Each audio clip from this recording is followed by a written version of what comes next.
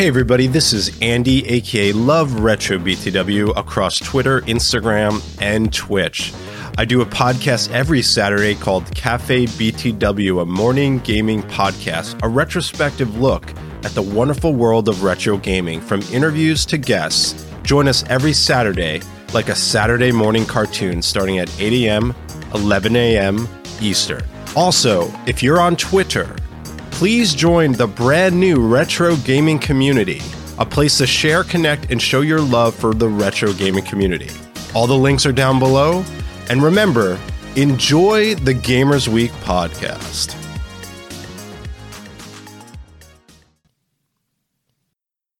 This time on Gamers Week podcast. And you know, I would hazard that probably 99% of the people complaining about this don't even own an Xbox, so it doesn't matter to them. Yeah. I'm just imagining, like in the future on Bumble, you're going to put a screenshot of your power save settings on Xbox. Like, yeah, I don't date anybody who has this specific power save setting. Right. Instead of ASL, it's AS power save setting.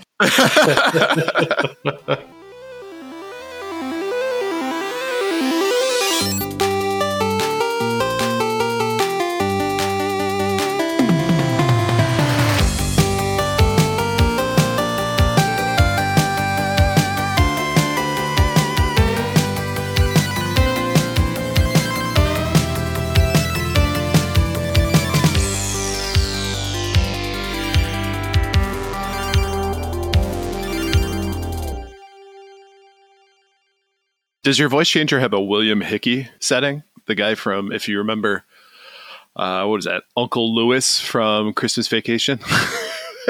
Grace the blessing. If you're not doing anything constructive, go in the living room, get my stogie. So I was hoping, too, that I had an Aunt Bethany one, too. Did I break wind? Did you hear the room clear out? Bethany, no, the presents. It's talking about presents. We shouldn't have bought presents. I think we'll be quoting movies more tonight than usual. That's going to be Blue's hell. It's just us like in a waiting room with both of us on either side of her just quoting movies either she doesn't know or she doesn't like.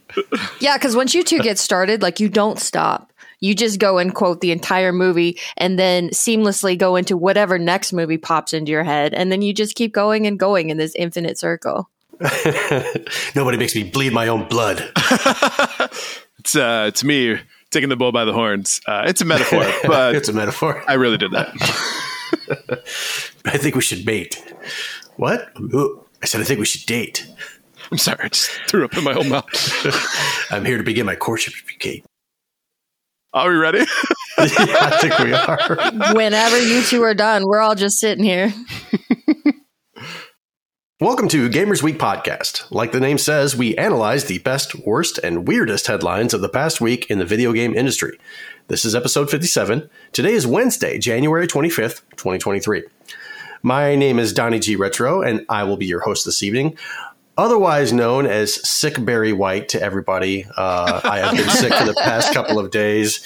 And tonight, for the first time, I'm able to actually breathe normally through my nose and not sound like I am death incarnate. So I've got that going for me.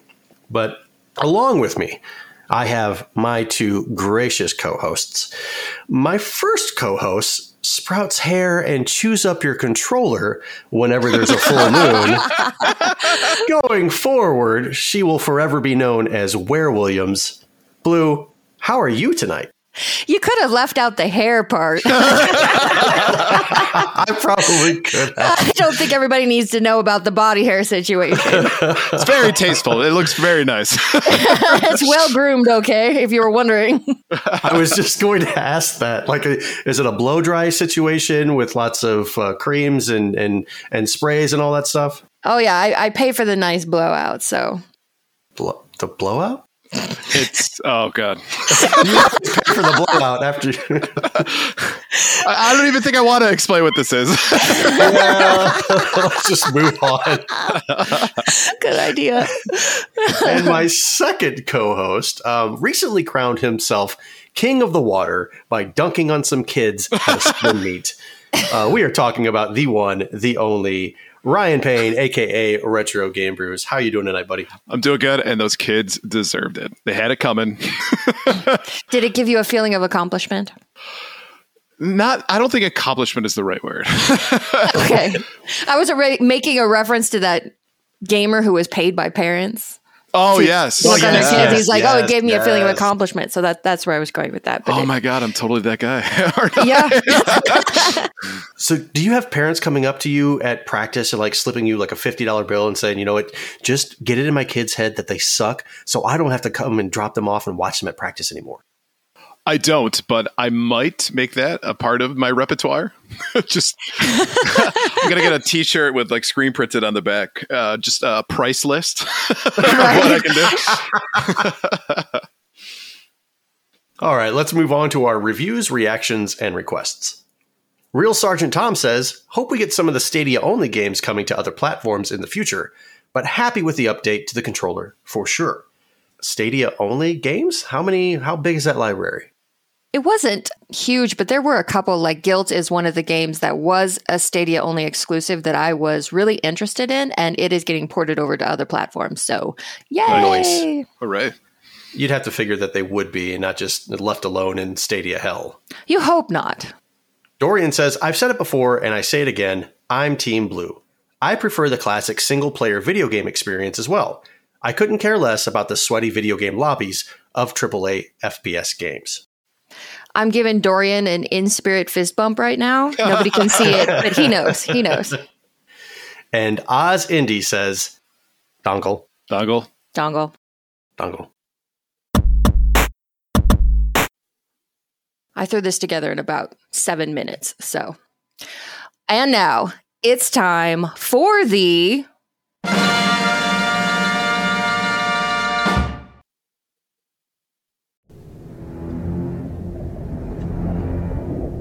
Oh, God.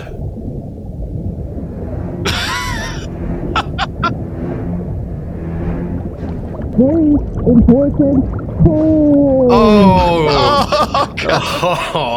oh, see, that is creepy as hell. We're going to need a bigger podcast. I was going to say we're going to need a bigger poll.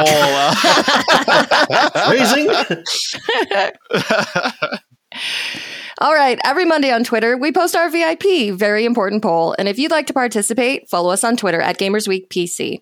So this week's question was, who is the most badass deity in video games? Coming in third place, Arceus from Pokemon at 10.2% of the votes.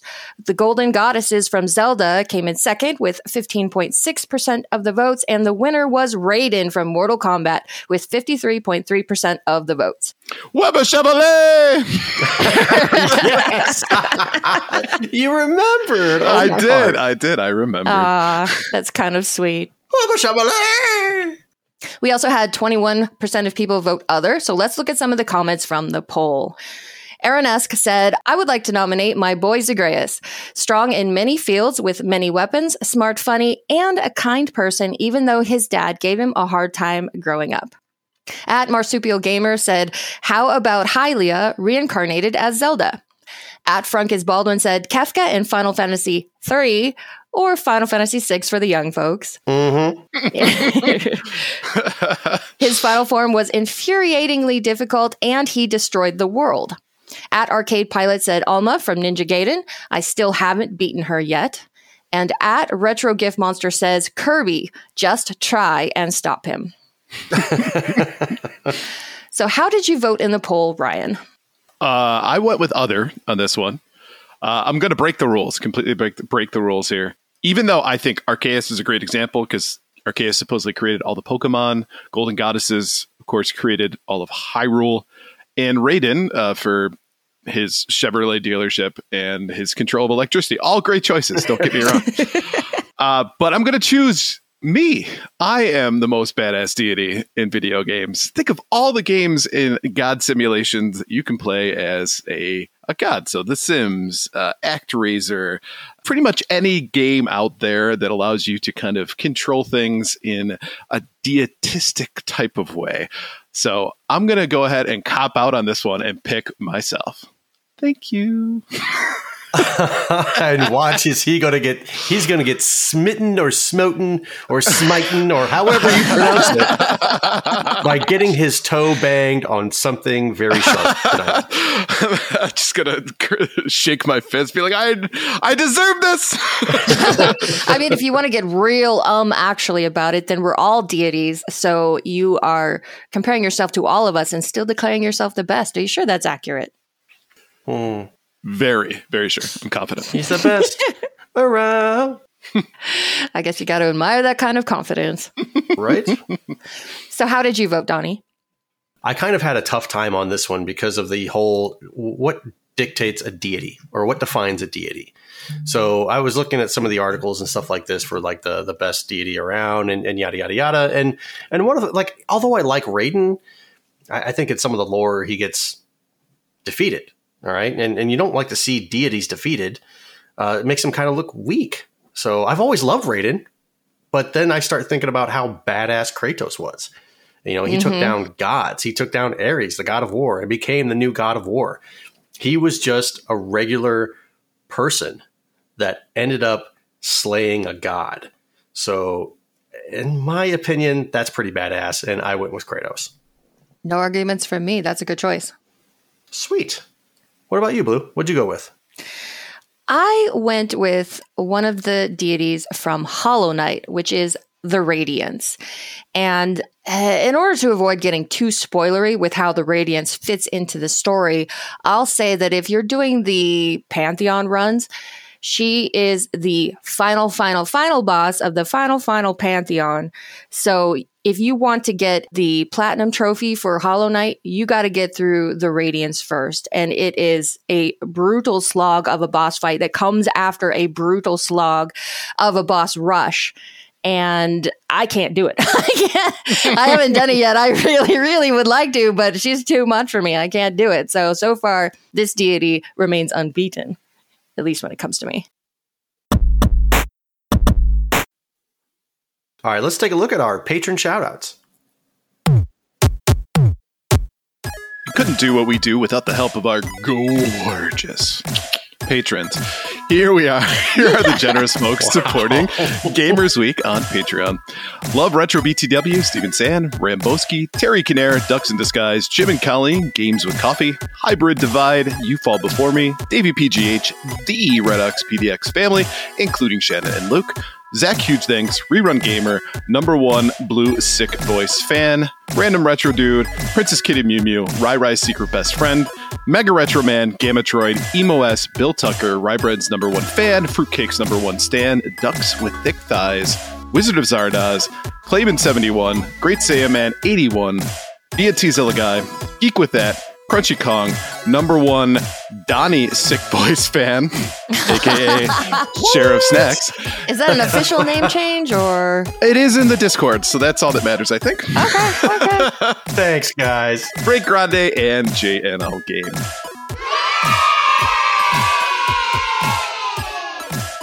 If you like what you hear today, we really hope that you do. Please consider joining us on Patreon. Your support helps cover the costs of producing the show, as well as other cool stuff we'll be doing like prizes and giveaways. You also gain access to our weekly patron-only bonus cast called Gamers Week Uncut, Patrons with Benefits. Visit patreon.com/gamersweek or follow the link in the show notes to learn more. And this Friday, so the day you're going to be hearing this, we'll actually be hosting a movie night themed Robin Williams movie night. So if you want to join in that, definitely visit patreon.com/gamersweek. And now on to our headlines. Our headline segment is proudly sponsored by the Retro Game Club podcast. It's a fantastic family-friendly retro gaming podcast. In each episode, Rob and Hughes pick 2 games to play and discuss, as well as news, interviews, and other topics. Currently, they're playing through Newtopia and Pilot Wings. Visit them at retrogameclub.net or follow the link in the show notes. I love Pilot Wings. Oh, absolutely. The one thing that's true to life is if you fail, you get the angry face guy yelling at you because you didn't do it right. I was like, yeah, that's like real life. That's fantastic. Teaching the kids young. You're going to disappoint someone. That's got dark. Always an angry face guy yelling at me. All right. First up tonight from Den of Geek, Xbox's strange power-saving climate change controversy explained. Earlier this year, Microsoft announced via blog post that they would transform the Xbox into the world's first carbon-aware console. Theoretically, that would mean less dependency on fossil fuels, lower CO2 emissions, and reduced electricity bills. Sounds like a win-win for everyone, right? Well, according to a vocal minority, it's all part of a ploy to make Microsoft go woke. After Microsoft announced the power-saving update, several sites and some larger Twitter accounts took up arms against the company. All of these sources have one thing in common. They are operated by hardline conservatives. Right-wing outlets such as The Blaze and Fox News reported on Microsoft's announcements, and when the Young America Foundation's Twitter account retweeted the news, it added the claim that a woke brigade was coming for your video games. Ultimately, the Xbox climate change controversy is the result of people making a mountain out of a molehill, either due to a misunderstanding of the situation or the desire to push an existing political narrative. Microsoft's upcoming changes are honestly a non-issue. Don't want your Xbox to turn off while you're asleep? Change the console's active hours, either manually or set them to always active. From there, the shutdown mode will still turn the console off. Again, these are all options, and you are free to use them or not as you like. Nobody is forcing anyone to do anything with their Xbox, despite what you may hear about this subject in the future. So one of the things that I want to point out before we talk about this is that we were having a discussion in our group chat about whether or not we wanted to tackle this topic because we wanted to avoid, obviously, being overly political about this. So I think one of the things that we will take a look at this is from the point of view of kind of more of an objective point of view rather than trying to tackle this politically. So fair warning. Right. And for the record, I wish this wasn't news. Because Agreed. It's really not. It's really not news. No. This is just political parties that hate each other going out of their way to drag Xbox into a political arena where it doesn't belong. Video game consoles are not something that should be politicized. Completely agree. When did caring about the environment, when did that suddenly become woke? You can still care about the environment and not have it really be a political issue. I know that it currently is. I know there's a flip side of the coin where if you care about the environment, well, that means that you like to do this or you like to do that. And what's wrong with that? What's wrong about making sure that this environment or this world is sustainable for generations and generations and generations? And one of the things, the other parts of this is that the fact that it is not a mandatory thing. You do not have to have this done. It's something that you can change. And therefore, no one's going to be knocking down your door being like, is that not on carbon save mode? Arrest this guy. Right. Obviously, with politics, regardless of what side of the aisle you're on, as Blue stated, it's about trying to score points against the other. And Xbox getting dragged into this just because it's a political football, more or less. Of course. And, we've talked about stuff like this in the past where politicians from, both sides of the aisle here in the U.S. have utilized video games and video game companies as a means to do just that. So I think I will stick with my hardline approach that stop it, that doesn't need to happen. Hands off my video games, I guess is what I'm saying. Poor Xbox, leave them out of it. Right. I mean, you're not wrong.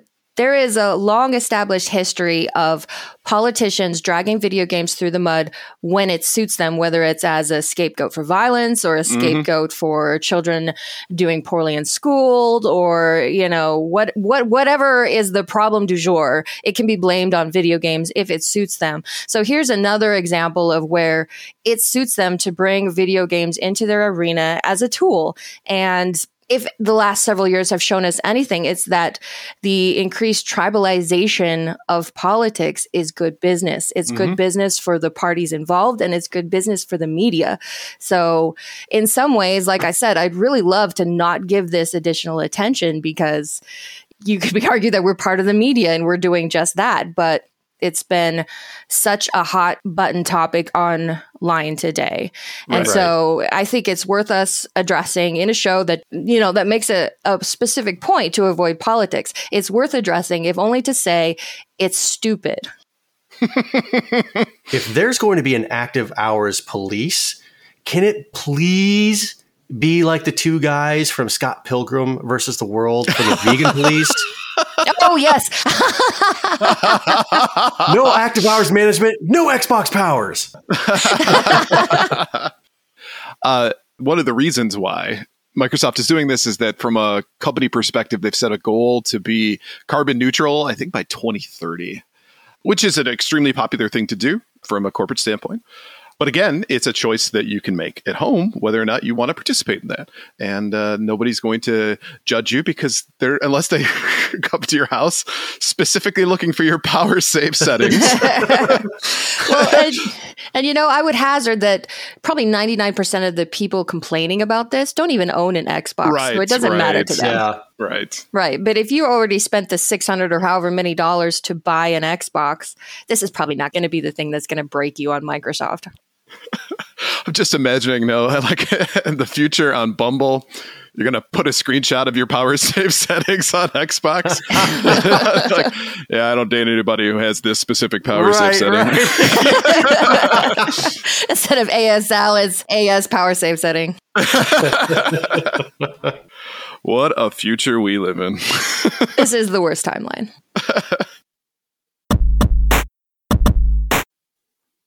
All right, next up from GameSpot, Xbox Stream announcements include surprise game releases and much more. Microsoft held its first ever Developer Direct showcase today, and the gameplay-focused presentation brought the heat. Tango Gameworks, the studio founded by Resident Evil veteran Shinji Mikami, and known for The Evil Within and Ghostwire Tokyo, has announced its next game, Hi-Fi Rush, and it's out today. A rhythm action game, Hi-Fi Rush has players performing moves to add layers to the music. The more you flow with the beat, the better you can perform abilities. Everything syncs up with the music as you play. Mikami said he was keen to try something new for this team's next game. Additionally, the Direct confirmed that Redfall will launch on May 2nd, 2023, which is the date that leaked a while ago. Redfall was originally set for release in 2022 before it got pushed to 2023 alongside Starfield. Mojang showed off Minecraft Legends, which will allow you to form alliances when returning Minecraft creatures, as well as new ones. The crossplay multiplayer experience, which was made in conjunction with Blackbird Interactive, forces you to share your army and resources with the rest of the team.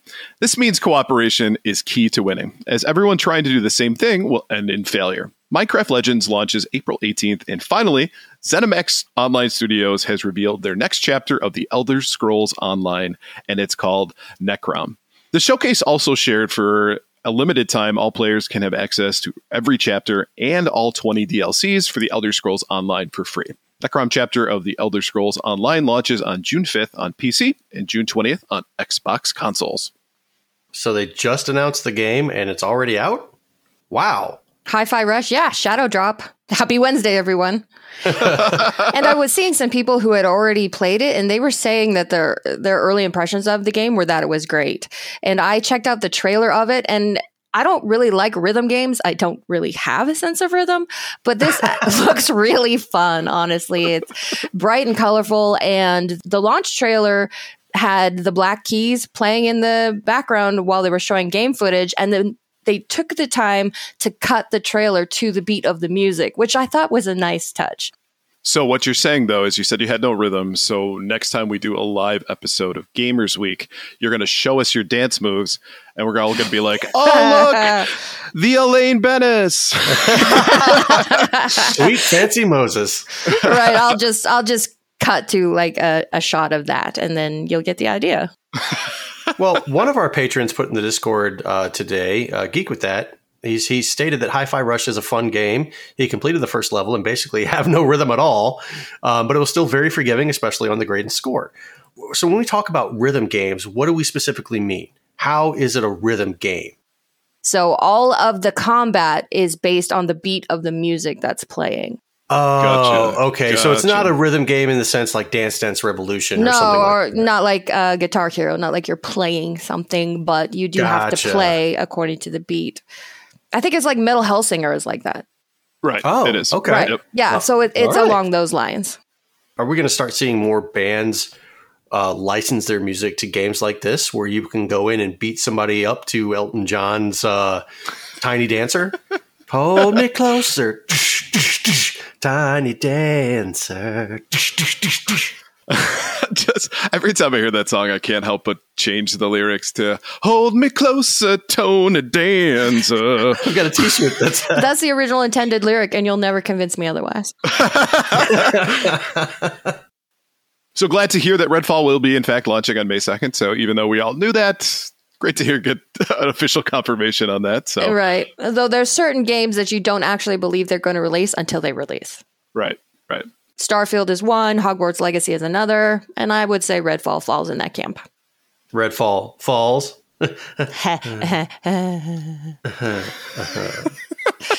Another thing is we were talking, I think last week, about trying to prolong the life cycles of games with how Elder Scrolls 6 will potentially last for 20 years or so. After this announcement of the ESO expansion or new chapter or whatever it's called, Necrom, I've seen a lot of people online saying that they suddenly want to get back into this game again after they left it behind a long time ago. That's the formula, right? You make everything free as far as DLC was in the past. You put some polish on it, make it so that the gameplay has changed ever so slightly. And it's like brand new. Yeah. And it's free for a limited time. So if you don't get on it now, you got to have that call to action. You're going to miss out. And it's releasing on PC on my birthday. So, yeah. Is that what you're going to be doing on your birthday? Absolutely not.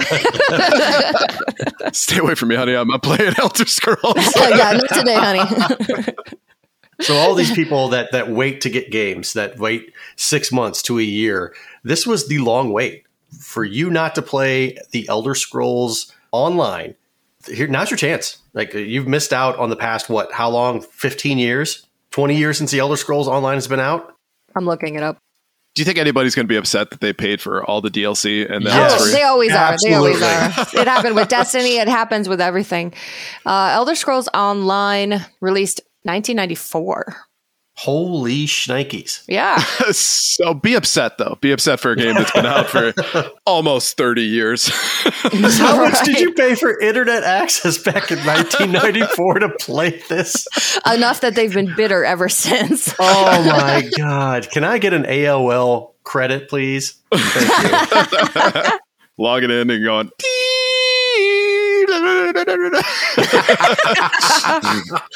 Oh, I miss that sound. Yeah, no, I'm going to take his impression of that sound. I'm going to isolate it, and that's going to be my notification sound on my phone from now on. I do take more commissions, I'm just saying.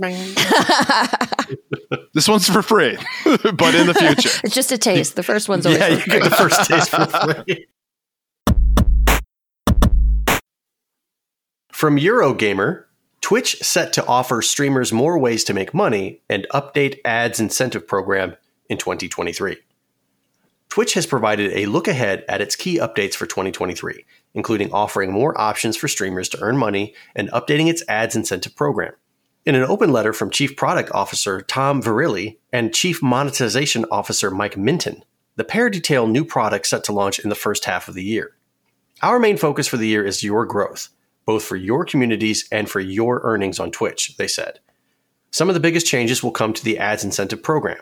Streamers have criticized the existing system for its complexity and the lack of control they have over ads shown on their stream. This year, the program will be updated to provide streamers with greater flexibility to adjust the number of ads, as well as more visibility and control over when they run. Other changes will be made to pre-roll ads. For instance, running 3 minutes of ads per hour in any way will disable all pre-rolls. Picture-by-picture ads will also be applied to the majority of pre-rolls. Further, it will be made easier for streamers to flag incoming ads to their viewers.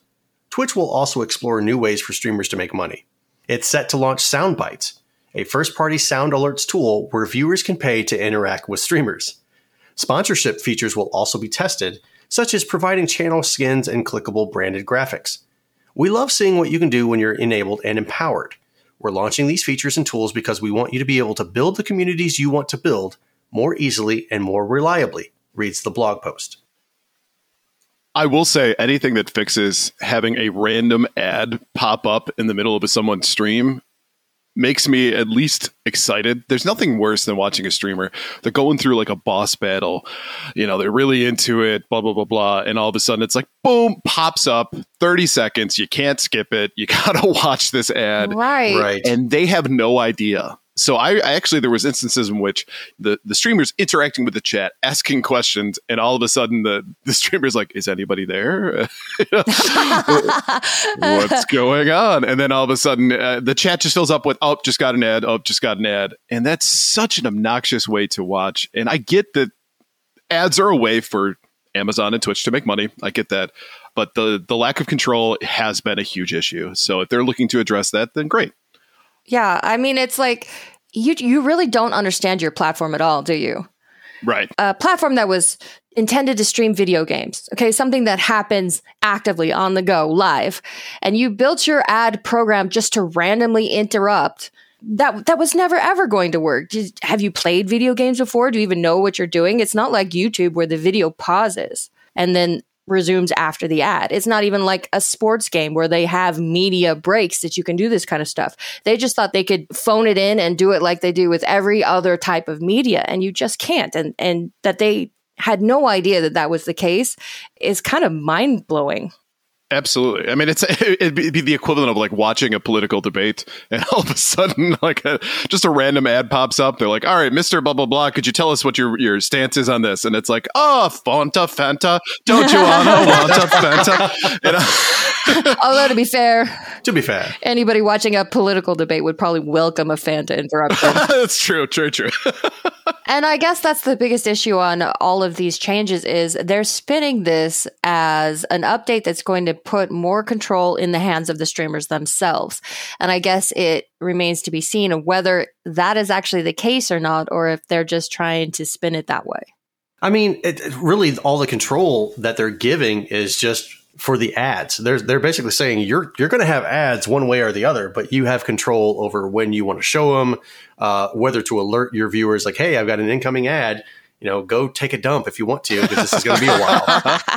I mean, there's a lot to be said for having control of when the ads show up. We tried Buzzsprout ads for all of one day. And because they didn't allow us to put where in the show that it showed up, and it ended up just being a nuisance and an interruption. And we're like, nope, we can't do it. So... But we did make a whopping 57 cents. We did. We made 57 cents in one day. So if you extrapolate that out, I mean, we're saying no to a lot of money. It totally kills the mood, no matter what it is, whether it's a Buzzsprout ad that's not properly timed, whether it's an ad like you guys were talking about on a Twitch stream where the guy's going on a boss rush and the next thing you know, it's over with, but you didn't get to see it because of the ad. It sucks. If you give me control over where I can put it and when I can put it, fine. Giggity. You're not wrong. I should not have phrased it like that. If you give me control over where I can put the ad in my stream or my podcast, when I can put the ad in my stream or podcast, fine. I would love to have that. The other piece to this is that there's an option for picture-in-picture when applied to the majority of pre-rolls. Do I get to choose where that is as far as on my screen? So it's not over my face or over gameplay? Yeah, like I said, it all goes back to control. What level of control are they going to give people over their streams? I kind of doubt it's going to be that much. Right. They might test it out at first and then see how it goes. But at this point, though, I will say I am excited that they've recognized that just random drop of an ad is a bad thing. So thank you for listening, Amazon. Right. Acknowledging the problem is the first step. Exactly.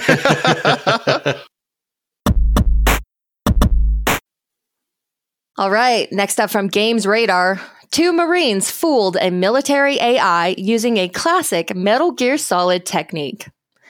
Turns out, Metal Gear Solid was onto something with its cardboard box disguises. Earlier this week, the defense editor at The Economist, Shashank Joshi, was reading Paul Schar's book, 4 Battlegrounds, Power in the Age of Artificial Intelligence.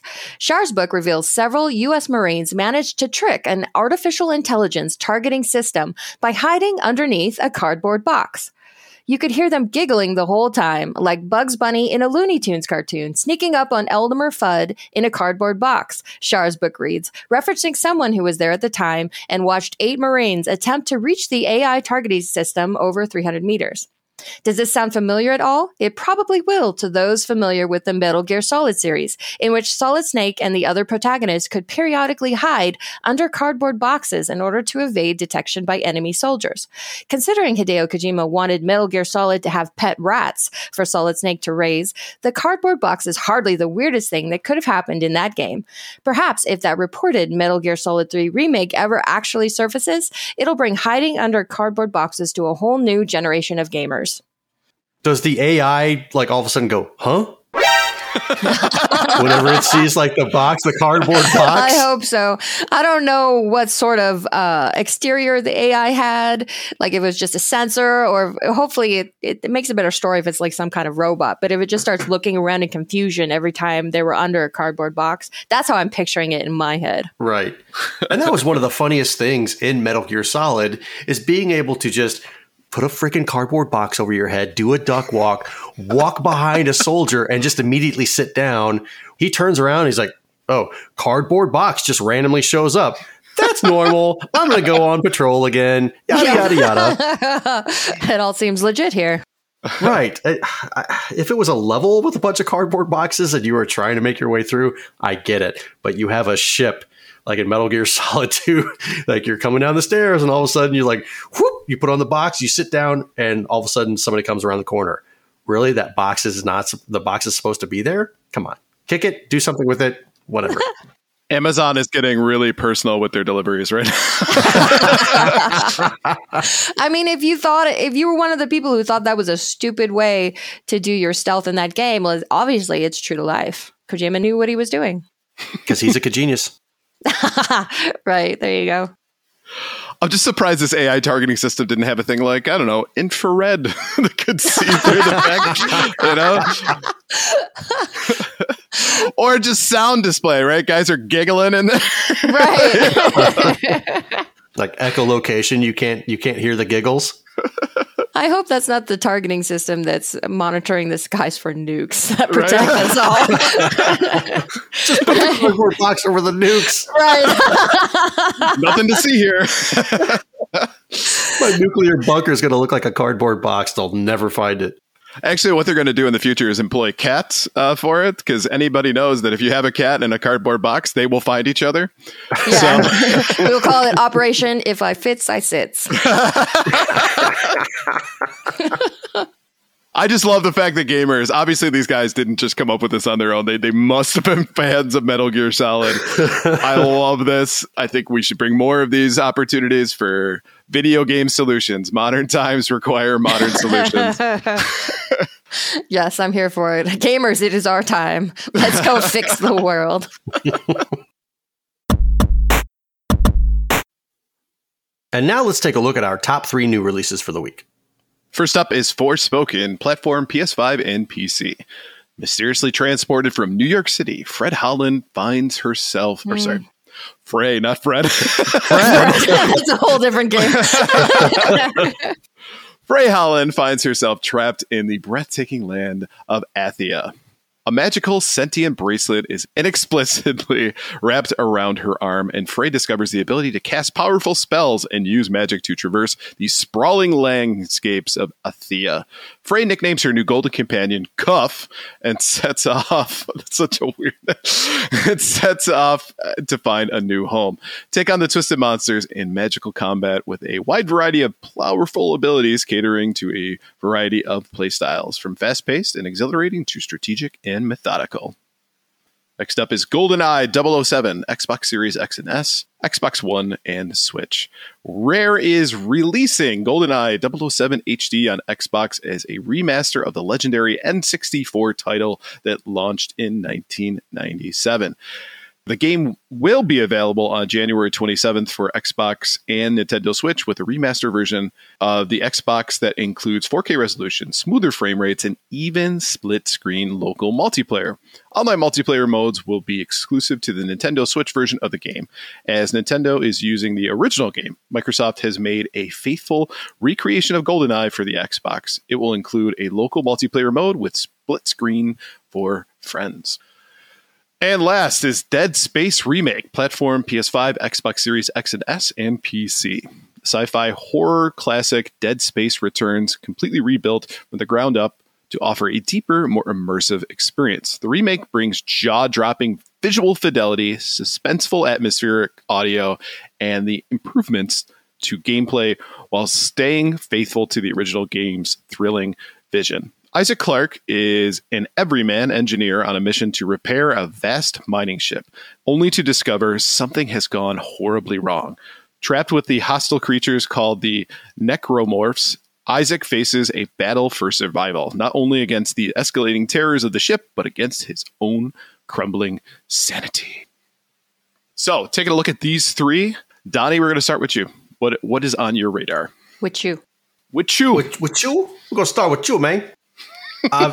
From off the cuff, GoldenEye 007. It's specifically the Switch version because that has the multiplayer, the online multiplayer. You're saying Xbox, you're only going to give us local multiplayer? I have to have people come over my house to play a game with me? Nobody wants that. No, that stuff died in the 90s. People are going to see this and they'll say, should I get this one because it's got smoother graphics or whatnot? But no, nobody to play with. No, I'm going to take the Switch version. I'll play with my friends online without having to use that stupid N64 controller, which I tried. I tried going back and playing that game with that controller. It does not work. I got so confused and frustrated. I questioned reality. I questioned how I did this back then. Be careful, Donnie. The N64 stands are boiling right now. All 10 of them. Actually, if the N64 stands are still listening at this point, I'd be really shocked. But being able to play that game with the Joy-Cons or the Pro Controller, I think would be a very, very high step up. Dead Space Remake, I never played Dead Space. I never really got into it. I like the concept of it, although it's space sci-fi, which isn't really my jam, but it's also horror. So I never really sat down and took the time to really play through it. But now that it's getting a remake, maybe I will give it a try. The other one, what was it, Forspoken? I mean, from the screenshots, it looks okay. It looks like it might be a decent play, but that one might be a distant third. But all three of these games sound like they would be worth playing. Excellent. Blue, what about you? So I was at one point really looking forward to Forspoken. It's made by some of the team behind Final Fantasy 15. And after playing the demo, I can definitely see that it feels a lot like Final Fantasy 15 as far as the world, as far as the combat. And ultimately, after I played the demo, that ended up not being a good thing. I was really, really bored almost immediately because the game felt like I'd already played it 1,000 times. And I didn't see anything, at least in the demo, that felt terribly unique or compelling or any reason why I should keep going. So I played the demo for maybe an hour and didn't even finish it. And I was like, I don't think I probably need to get this after all. And I don't know how people generally feel about review scores. I know that a lot of people say they're useless, but the early review scores for this game are not good and kind of actually match what I was thinking, is that it's been there, done that, basically. So I'm probably going to be skipping that one. Not going to play GoldenEye 007, don't like shooters, but I am kind of interested to hear how many people go play the online multiplayer on Switch and go, oof, I didn't remember it being this bad.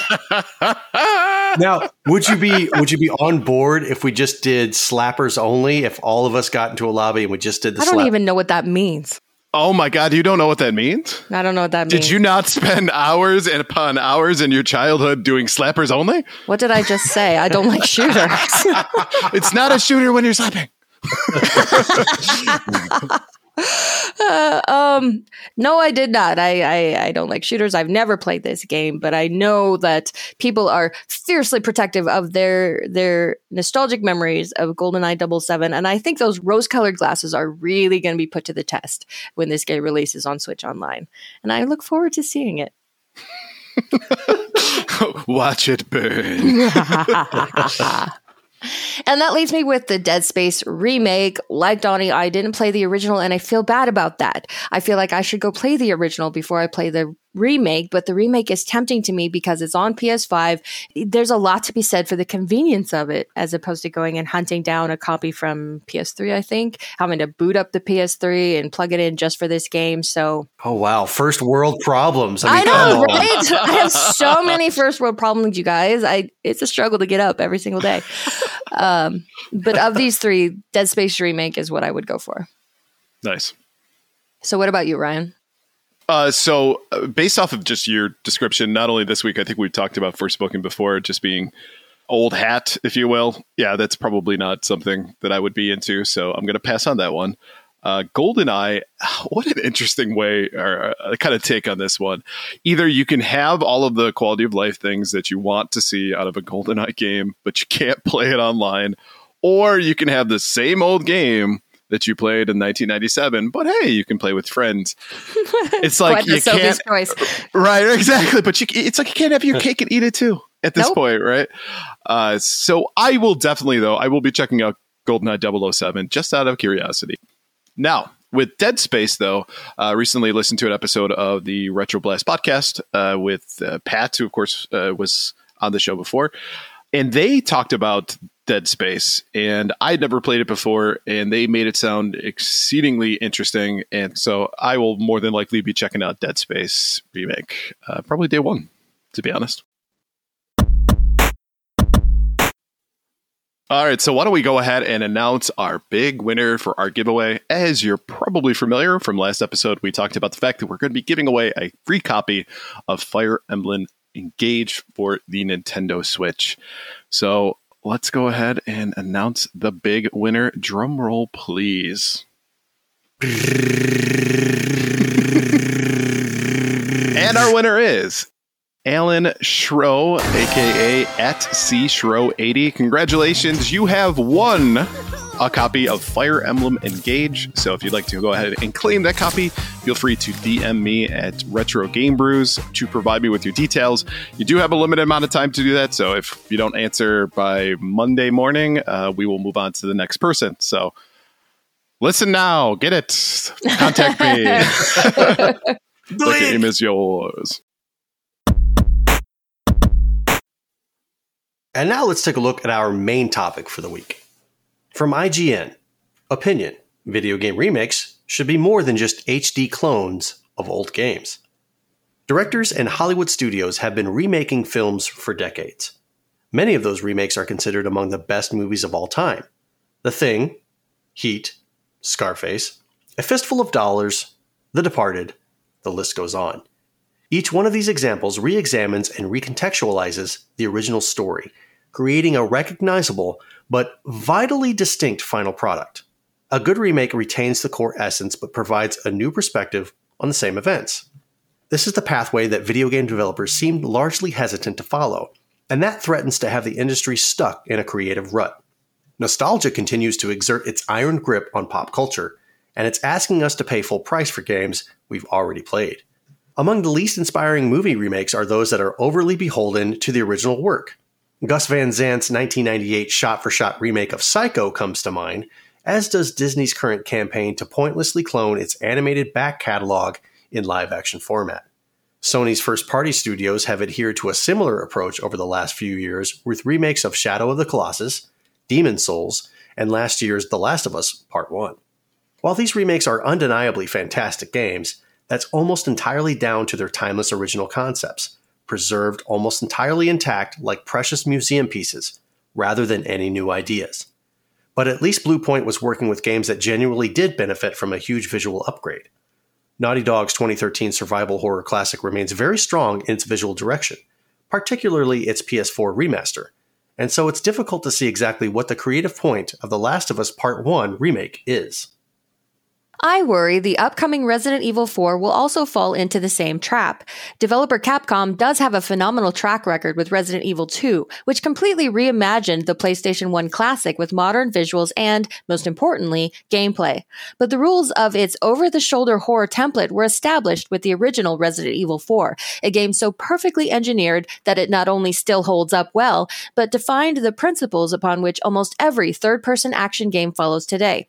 So what exactly is it about Resident Evil 4 that needs remaking? Why did Capcom not opt for Code Veronica or the original Resident Evil, both of which would hugely benefit from the same bold reinvention treatment used for Resident Evil 2? I can't help but wonder if the Resident Evil 4 remake will simply follow Sony's lead and be a clone with a fresh coat of paint. So why are so many video game remakes unlike the bold reimaginings that movie remakes are? The clone-like process is understandable when you take a closer look at industry trends and challenges. We're demanding significantly more lavish production values, and so projects cost much, much more than they used to. In response, companies are seeking out pre-existing worlds and characters that are proven successes and come with almost assured popularity and massive sales. A decade ago, that was franchises, hence the explosion of things like the MCU and Call of Duty. Today, studios need even safer bets, hence remakes. Video game remakes not only come with an established and die-hard fan base, but also a package of development benefits. There's a huge amount of groundwork already complete. Characters, story, locations, mechanics, the pre-production, creative vision is all there.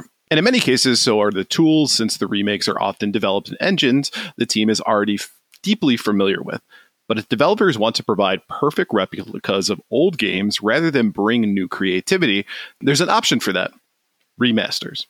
It's a format that's suffered a bad reputation thanks to the dreadful quality controls in things like the old Silent Hill HD collection, and more recently the Grand Theft Auto trilogy and Blade Runner remasters. So it's unsurprising some studios are looking towards full remakes as better guarantees of quality. And on the opposite side of the Crisis Core coin is Final Fantasy VII Remake, a prime example of the sort of ambitious remake I want to see more of. It has its development safety net, the characters, events, locations, weapons, and story beats that older players are deeply nostalgic for. But it reimagines all of that with a distinctly modern approach to gameplay and narrative. There's plenty of remakes on the horizon, and it's exciting to think of what new experience they will provide. Hopefully, these remakes are being led by directors as bold and as inventive as John Carpenter, Martin Scorsese, and Brian De Palma, rather than companies content to simply make ray trace replicas of gaming classics we've already played and paid for. So this is kind of a relevant debate, considering that two of the games that are releasing this week that we covered, GoldenEye 007 and Dead Space, are remakes. Mm-hmm. We've talked at length about remakes as they've come up. Most recently, I think, with the Resident Evil 4 remake. Like I've said many times on the show, I am concerned with how they're going to change it. This author is arguing that there's no point in doing a remake unless you change it. And in a lot of ways, I would agree. I don't think there's any point in remaking something just to have it exactly the same. They use the Gus Van Sant Psycho movie as an example, and that was not a good movie. There was no surprises to come. You'd already seen it a million times, but it had this weird sort of dissonance, like it wasn't quite right, even though you knew it was coming. And so, as a general rule, I don't think you should remake games. I just don't. I think that remasters and ports should be what you have. Like I said, I'm tempted by the Dead Space remake because it's convenient. And so I guess, it's a test of how strong are your principles? Are you willing to buy the remake or not? Now, to be fair, with something like Shadow of the Colossus, right, for the PlayStation 2, that game to me is a little bit difficult to determine things in the environment. Right, to make things out, to like, okay, these polygons are so bad, the way it looks is just it's all meshed together that I can't really make things out. And I had a lot of trouble with that game. So if you want to remaster that game, sure, I'll pay a little bit of money for that convenience. And really, I think the vast majority of games, that's kind of what they need. Like, especially if you think about games from the PS1, PS2 era. A lot of the problems like quality of life stuff, like visuals, like bad cameras, that kind of stuff can be fixed in a remaster. You don't really need to remake them. I think the Resident Evil 2 remake might be an example of a remake that's actually okay. It might be it's the only one that I can think of off the top of my head. The tank controls were the biggest reason why it needed a remake, in my opinion. I know you disagree. And they really didn't change that much content. They changed a ton. The remake. The game's completely different. Is it? It is. It's completely different. Is it? It is. In my opinion, I don't think they changed that much of the game. The core concept still existed. There were certain things that they did change, like with the security guard that you constantly interacted with in the main part of the police station, right? That wasn't there in the original one, or at least I don't think it was. The same elements were there, the same gameplay elements. You're going around the police station, trying to solve the puzzles, trying to get all the different keys and open the different rooms. Mr. X dropping in, chasing you all around, making you crap your pants, the liquor coming from the ceiling, all that stuff. There was just certain smaller elements of the story that they incorporated. To me, in my opinion, it wasn't that big of a change. Yeah, I mean, they kept the skeleton of the game. They were smart enough to do that. But how you move through the game moment to moment is completely different. It's a completely different experience than it used to be. Because of the tank controls. Because of the switch from the tank controls to the regular. I will give you that one. Yes. Okay, we agree. Meet in the middle. Yay. That was beautiful. It's beautiful, man. See, now if this was Twitter, we should fight to the death and then block each other and then talk about it for the next 2 weeks about how we blocked that asshole. Right. All hail me. Get on my side. Right. I think, as we kind of described with Dead Space, if you've never played the game before and now you get to play the remake and it's a little bit more fluid, remove some of the tough parts of the game that people find annoying, that's maybe your audience at the end of the day, is folks that never played it but always wanted to. But can you really bank on that being your only audience that you want to cartel to? Unless you're talking about games that existed in the 80s and 90s where gaming was considered to be more of a subculture than it is today. I don't know. And even then, if your audience is people who didn't play the original, you can still capture those people with a remaster and a port. Absolutely. And make it easy and convenient to play the game if that's what's holding people back, as they don't have the original hardware anymore. So I really struggle to think of, as a general rule, I really struggle to think of any remakes that serve any sort of purpose except for being a straight up cash grab. Like this kind of says, studios want sure bets to make a crap ton of money. So let's go ahead and play on nostalgia and give people more of the same and make money that way. I mean, movies have been creatively devoid of anything original for so long. And I think about the movies back in the 90s and how exciting Hollywood was at that time. It's why I went to film school. And what they became shortly after that, it's so disappointed because the system itself is broken. The system itself does not reward creativity. It rewards being safe. And unless people start to vote for something else with their dollars, that's never ever going to change with movies or with video games. And you're right in the sense, being a consumer, a lot of people don't want to jump into a new style of game, a new type of game. We don't want to spend our money because we've obviously been burned by games that don't play well. Mm-hmm. Granted, that's what we did a lot in the 90s and 80s was, right. Let's roll the dice on this one. That sounds cool. Right, but back then, even if it sucked, you still learned to love it. Right. But the thing that came out of this was rentals. So you could rent a game before you bought it. So that was great. And your example with like Forspoken, having a demo to play it first so that I can figure out if I really want to spend my dollars on this. Wow, what a novel concept. Mm-hmm. And now I feel terrible because the one original game that's coming out this week, I hated it. And that's feeding exactly into this whole point of studios can't risk making a flop. They can't risk spending money and years producing a flop. I don't know what the answer is. I don't want to buy Forspoken just on principle. Right. It's a risk-reward situation, and I suppose in a lot of ways you can't fault companies for going with the easy path. Indeed. Even if I hate it. Absolutely. And that's maybe, that goes back to what we were talking about last week with the continuous pumping out of the same thing over and over again with like Call of Duty and there was another, the Fire Emblem series, right? Mm-hmm. When I was saying, why are they continuing to make games in the series? Well, it's because people love them, because people buy them. They spend their money on them. And if they're going to continuously do that with every single entry into the series that comes out, these companies would be stupid to stop that. Yeah, it's at the end of the day, they're a business. But to Blue's point, even though it's a necessity, you don't have to like it.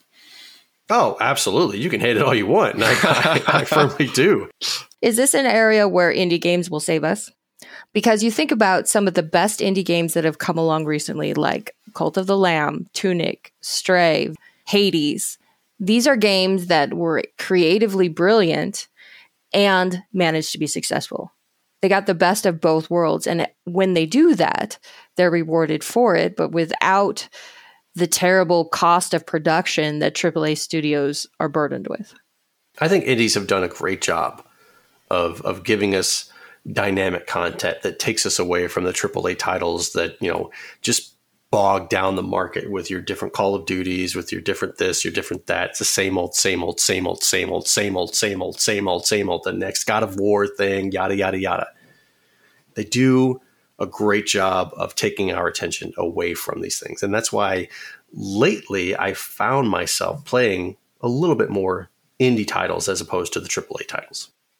When it comes to the indie market, I'm glad that it's not just relegated strictly to Steam, where that's the only place that you can really play indie stuff. They have a marketplace within mainstream gaming on consoles that's available to it. Yes, often what we're looking at is that with indie developers, it's difficult for them to get to the masses. But when a game like you example, like Stray, Tunic, Cult of the Lamb, when those get out there, it becomes this frenzy. It becomes a viral game, essentially, that people want to play. And that makes me hopeful for the future. And indie game developers aren't doing remakes. I'm not expecting to see a remake of HD remake of Cult of the Lamb in 10 years, right? Full 3D. Hyper realistic lamb graphics. Lamb graphics. Online multiplayer. Pitch your cult against your friends.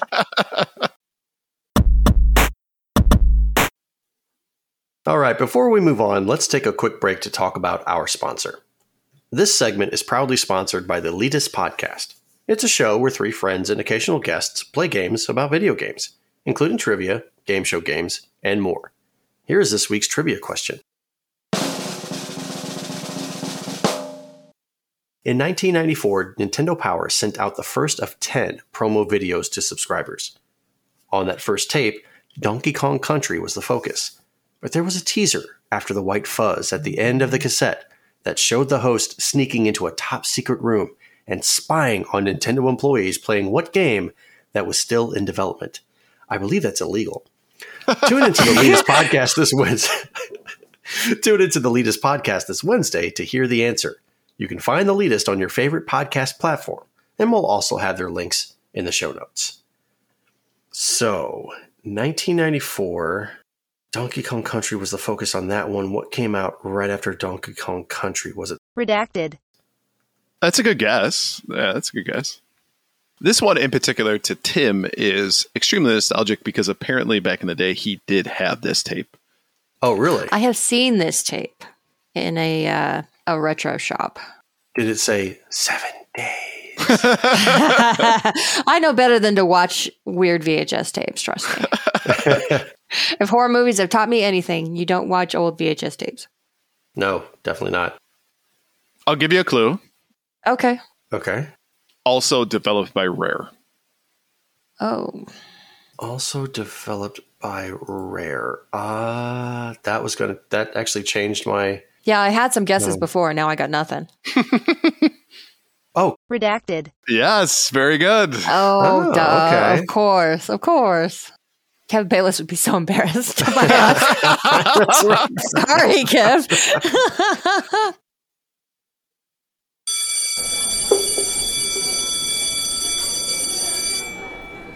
Thank you for coming, students. Please take your seats. Welcome back to Professor Rybread's Gaming History 101. And in today's lesson, we'll be discussing an often forgotten tournament of epic proportions that took place at Blockbusters all over in 1994. We, of course, will be talking about the Blockbuster Video Game World Championships 1994.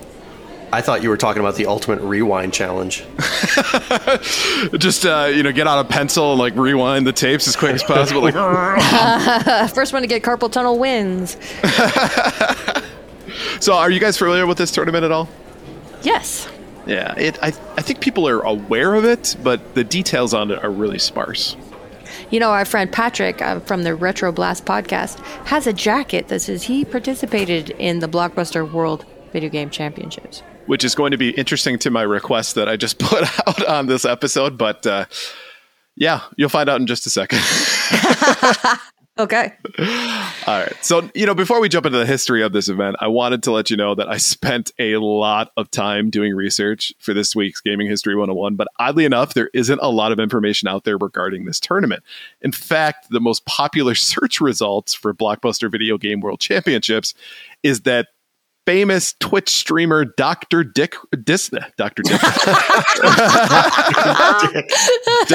Disrespect, which I apparently was disrespectful to him just right now, claims that he was the 2-time champion of the event, followed by a number of articles and videos debunking this claim. However, I want to compile today's lesson on all that I could find. Now, if you're listening and you've either competed in this tournament or know somebody who did, please contact us. We would like to know more. So, Patrick, we're talking to you. All right, so back to the history. Now, by 1994, large video game tournaments were not out of place in the zeitgeist, starting with Atari's Space Invaders tournament in the early 1980s, won by former guest of the podcast, Rebecca Heinemann, to the extremely famous 1990 Nintendo World Championships, Nintendo's Campus Challenge in 1991-92, and PowerFest 94. Considering at the time Blockbuster was one of the biggest video game rental companies on the planet, they knew they had to get in on the action. And the reasons are fairly easy to imagine. If you host a video game tournament at your local stores, gamers will come in droves to rent your titles to practice for the event. Now, partnering with GamePro magazine to announce and host the finals, Blockbuster heavily advertised its tournament in early 1994. Different from most tournaments, this event would include 2 different systems for players to compete in. The 2 most popular at the time, of course, being the Super Nintendo and Sega Genesis. An idea that was possible only because Blockbuster was hosting the event and not one of the console companies like we saw with Nintendo. Now, a genius move, I gotta say, by Blockbuster, as this was the height of the 90s console wars. Now, similar to previous tournaments, players would compete in trying their best at truncated versions of currently available titles. For the Super Nintendo, players would compete for the best scores in NBA Jam, Teenage Mutant Ninja Turtles Tournament Fighters, and Clay Fighters Tournament Edition, which, by the way, was a Blockbuster exclusive game and could only be rented by getting a copy from the store. For the Genesis, there was NBA Jam, Sonic the Hedgehog 3, and Virtua Racing. Now, players would compete in the tournament starting at their local level by visiting their local store between June 15th and July 10th for anyone under the age of 21. Sorry, old heads, you could not compete in this one. Eventually, you would advance to the finals by competing in a head-to-head match with other store winners in one half of NBA Jam, so both Super Nintendo and Sega Genesis. Now, throughout my research, I didn't find any indication that if you played in one console's tournament, you couldn't play in the others. However, my guess is that no self-respecting console war soldier would ever play in the competition's tournament. I can feel the fanboys boiling at the mere suggestion of this concept. Now, once you won your regional tournament, you would be invited to compete in the World Championship Finals. 230 players would get the opportunity to play in the finals in the Broward County Convention Center in Fort Lauderdale, Florida, in August of 1994. Mostly based in the U.S. for Blockbuster, over 200,000 players competed in the tournament, but international players from Australia and Chile also competed in the event. Now, winners of the tournament would get a free trip to GamePro headquarters in San Francisco to be featured in an up-and-coming video game. Ooh. Any guesses what that video game was? Comic Zone. Great guess. It was available on both Super Nintendo and Genesis, and it featured a basketball player. Shaq Fu? Shaq Fu. Ooh. Yay! Congratulations, me? Now, I'm not 100% sure that it was Shaq Fu, but based off of the sources that I watched and read, that was the suggestion. So if I'm completely wrong, feel free to call me out. Oh, they will. Don't worry. Oh, yeah. They always do. Yes, they do. Players in the finals will be competing in both existing and unreleased games for the tournament. The tournament itself was sponsored by GamePro and Acclaim and was more like a convention atmosphere featuring booths and booth babes for new and established titles. The tournament even included an appearance by teen heartthrob Jonathan Taylor Thomas. Oh, so dreamy. Now, players would compete in a gauntlet of games, and their combined average score would determine if they would advance to the finals of the finals. Sadly, my research did not yield a definitive list on what was played, but I know for sure NBA Jam and Jungle Book for the Genesis was played, with Madden 95 as a likely unreleased title played on the event. Now, interestingly enough, competitors were split up into teams of anywhere between 8 to 6 players. Now, while they competed individually for championships, an award was given out for top team, with Team Dark Lightning taking home the win, which is kind of an oxymoron. But that sounds badass, so why not? No, it's like lightning made with black light. There you go. Now, Fred Doughty, 17 of Maryland, was the overall winner for the Genesis tournament, and Mark Guane, 14 of Massachusetts, was the Super Nintendo tournament winner. Now, looking up Mark on Twitter, his handle is basically that Dr. Disrespect didn't win the tournament, he did. Nice. So, yeah, and I think he's only got 4 followers, and he's not following anybody else, so I don't know if it's 100% him, but that to me was hilarious. That the first thing I saw was, oh, liar. Now, the tournament would see a second competition held the following year, and one of the rarest items in Genesis collecting world happens to be a special cart for the tournament that features shortened versions of NBA Jam Tournament Edition and Judge Dredd, which today go for thousands of dollars at auction. So if you want to play only part of NBA Jam and only part of Judge Dredd, whip out that pocketbook. Now, recently, however, I am pleased to say that the tournament has seen a resurgence. Last year, Portland Retro Gaming Expo hosted the 3rd Blockbuster World Championships. The live stream on the show was hosted by 2 really wonderful people. You might have heard of them, Ducks in Disguise and Redox PDX. Both of them have been on the show before. Exactly. We know these people. They're awesome. And I believe they're planning another one this year at PRGE, and obviously excited to watch history of the tournament continue. And if we end up going to PRGE, I will definitely be completing and losing in this tournament. Well, at least you know your place. Yes. So to wrap things up, I will say that I'm a little disappointed that I couldn't find a comprehensive history of the tournament. Like you can find Nintendo Power Fest, Nintendo World Championships, even the 80s tournament for Space Invaders. There's a Wikipedia page dedicated to that. There isn't one for this, which is super surprising to me.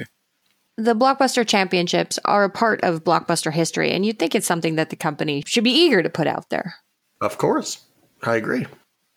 All right, so to wrap things up, in a day when esports are commonplace, it was epic events like this that helped pave the way for the competitive gamer, moving them from the guy in the arcade that stole your quarter, challenging to Street Fighter, to living in the annals of gaming history. Annals. Love it, man. Thank you for attending today's lesson, and a big thank you to Joe Leonard, whose recollection video helped me piece together a lot of the information of this lesson. Just a reminder, if you have ideas for a story and you'd like to hear, send us a message at gamersweekpodcast@gmail.com, and we might feature your suggestion. All right, let's go ahead and wrap up this episode.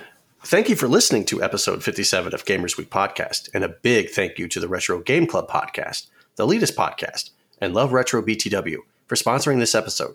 Don't forget to check out their links in the show notes. If you want to connect with Gamers Week, follow us on Twitter at GamersWeekPC. Email us at gamersweekpodcast@gmail.com. Visit our merch store at gamers-week-podcast.creator-spring.com. Or if you want to do it the easy way, follow the link in the show notes. Join us on Patreon at patreon.com/gamersweek. And finally, since you've made it all the way to the end of this episode, please leave us a rating and a review to let us know how we did. We really do value your feedback. And while you're there, consider subscribing on iTunes, Spotify, or your podcast platform of choice. And let's hope you don't get sick from listening to this episode. Wash your hands after listening. Don't touch your face while listening to Gamers Week Podcast. I can't feel my face when I'm with Don, and I like it. But I love it. Good night, everybody. Good night. Good night.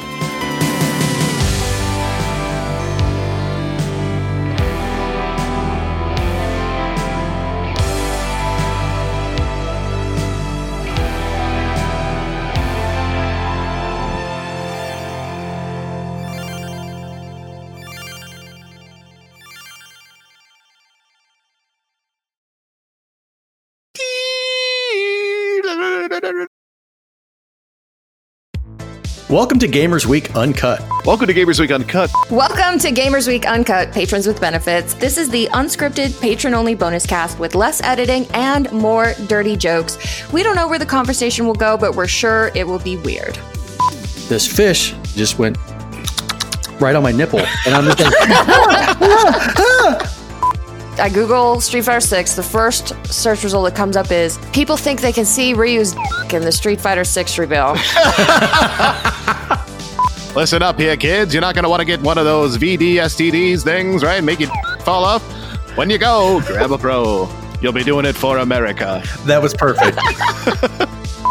If you want to hear weekly episodes of our patron-only bonus cast, join us at patreon.com/gamersweek.